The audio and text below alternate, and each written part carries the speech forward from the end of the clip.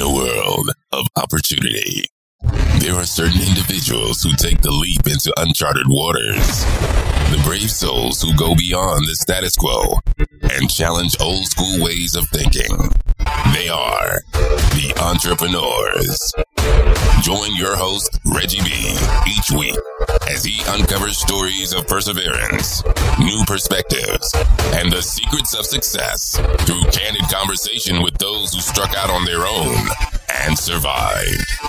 Ladies and gentlemen, without further ado, here's your host, the man, the myth, the legend, Reggie B.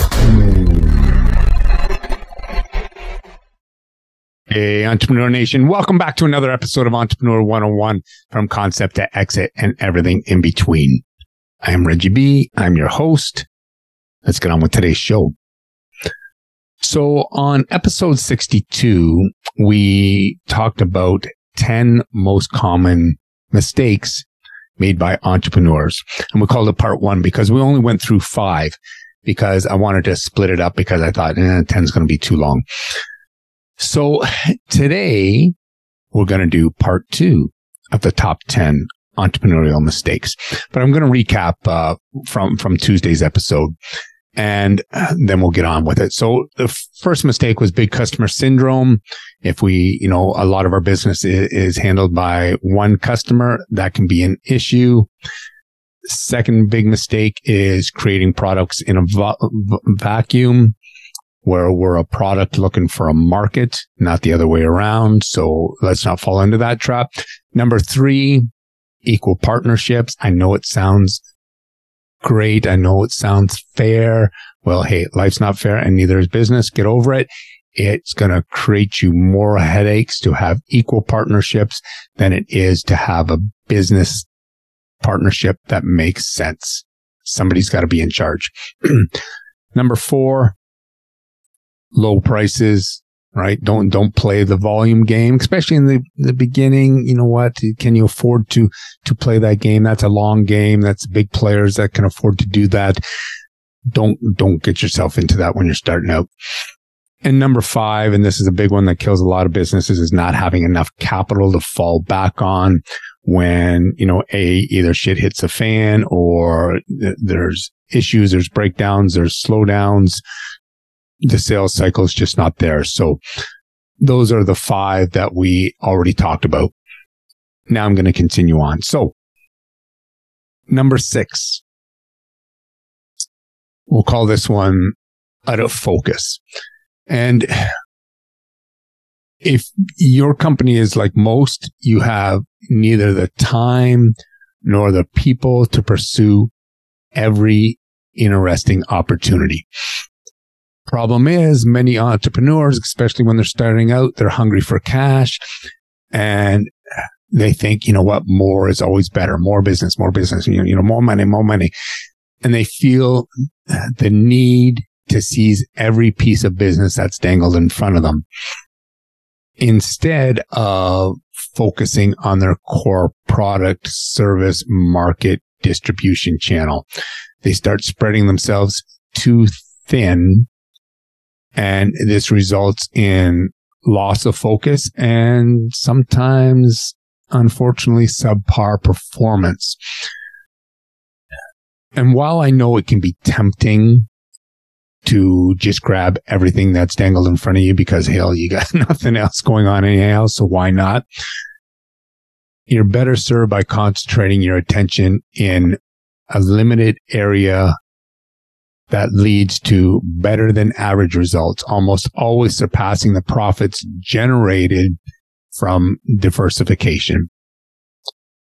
Al Ries, he wrote a book that covers just this subject, and it's called Focus. There are so many good ideas in the world, but your job is to pick only the ones which provide superior returns in your focus area. Don't spread yourself too thin. Get known in your niche for the thing that you do best and do that exceptionally well. and that will serve you better than grasping at every business opportunity that comes your way. All right, number 7. We'll call this first class and infrastructure crazy. Many startups die, an untimely death from excessive overhead. They think they need, the big office. They need the office building. They need the big chairs, the big desks, the most comfortable chairs, the espresso maker, the foosball, whatever the hell it is. In the beginning, listen, you need to keep your digs humble and your furniture cheap, right? If the stuff isn't making you money, don't be spending money on it. Your management team as well should earn a bulk of their compensation when the profits start rolling in, not before. The best entrepreneurs know how to stretch their cash and use it for key business building processes like product development, sales, marketing. Those are the 3 that are going to grow your business. Skip those fancy, systems unless it really helps save time and helps make more sales. Spend all the money really necessary to achieve your objectives, and ask the question when you're looking at making a purchase, will there be sufficient return on this expenditure? Everything else is just overhead. So keep that in mind. Is it nice to have, the beautiful, most shiny, the latest up-to-date things? Absolutely. But in the beginning, are they going to serve you? And are they going to help you turn the profit that you need to, especially in the beginning? Number 8, and you've heard me, admit to this one myself as one of my downfalls, one of my big mistakes, and that is perfectionism. We'll call it a disease. It's often found in, engineers who don't like to release products until they're absolutely perfect because, let's face it, there's a lot on the line for them. But, there's something called the 80-20 rule, and following this rule to its logical conclusion, finishing the last 20% of the last 20% could cost you more than you spend on the rest of the project. When it comes to product development, perfection is costly and can sometimes be unattainable, because all the time that it took you to get it right, in today's day and age, the market is already changing right out from under you. And on top of that, your customers put off purchasing your existing products, waiting for the next new thing to roll out your doors. Unless you're Apple and you can bring out a new product every, it seems like weekly, but, every 6 months, every year, then they have those fanatical fans who are obviously going to line up and buy that product. It's going to take you a long time to get there. So what's the antidote for perfectionism? Focus on creating a market-beating product within an allotted time. Set a deadline and build a product development plan that will match that deadline. You need to know when you have to stop development to make a delivery date. And when the time's up, it's up. It's time to release your product. Time to move on. Number 9. No clear return on investment. Now, what do I mean by that? Think about your product or service. Could you articulate the return that comes from somebody purchasing your product or service? How much additional business will it generate for your customer? How much money will they save? How much time will they save? If it's too hard, if you say, that's too hard to quantify, there's too many intangibles. If it's too difficult for you to figure out, then how are you going to convince the customer of what your product or service can do? And how do you expect them to figure it out? You need to take the time to do the analysis. You need to talk to your customers, create case studies, come up with ways to quantify the benefits. Because if you can't justify the purchase, don't expect your customer to. On the other hand, if you can demonstrate the great return on investment that your product or service provides, then your sales will become a slam dunk. Number 10, and this can be a tough one for those of us entrepreneurs. Sometimes we let pride get in the way, but it's not admitting your mistakes. And of all the mistakes, this might be the biggest. At some point, when you're heading down that path, you realize the awful truth, and that is you made a mistake.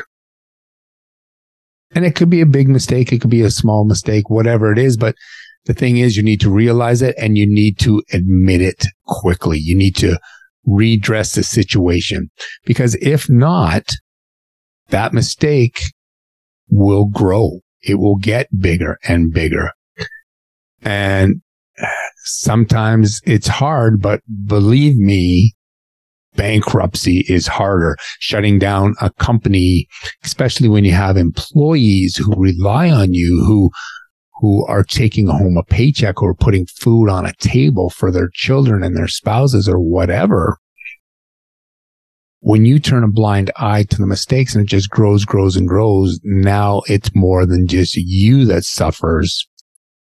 It's everybody who relied on you and even your customers. So when it comes to that mistake, you know what? Assume your costs are sunk. The money is lost, but there is good news. Your basis is zero. And from this perspective, ask yourself, would I invest fresh money in this idea? And if the answer is no, walk away. Sometimes that can be one of the toughest things for us to do, is to walk away. But sometimes you need to change course, whatever. Don't throw any more good money after bad ideas. One of the biggest things that I find that can be a downfall for entrepreneurs, and this isn't on the mistake list, so I'm going to add in a bonus one. Let's call it number 11. Is falling in love with the idea, the vehicle, and not the destination. If you want to become an entrepreneur, I'm big on saying know your why. And ask yourself, does the vehicle that gets me to my destination really matter?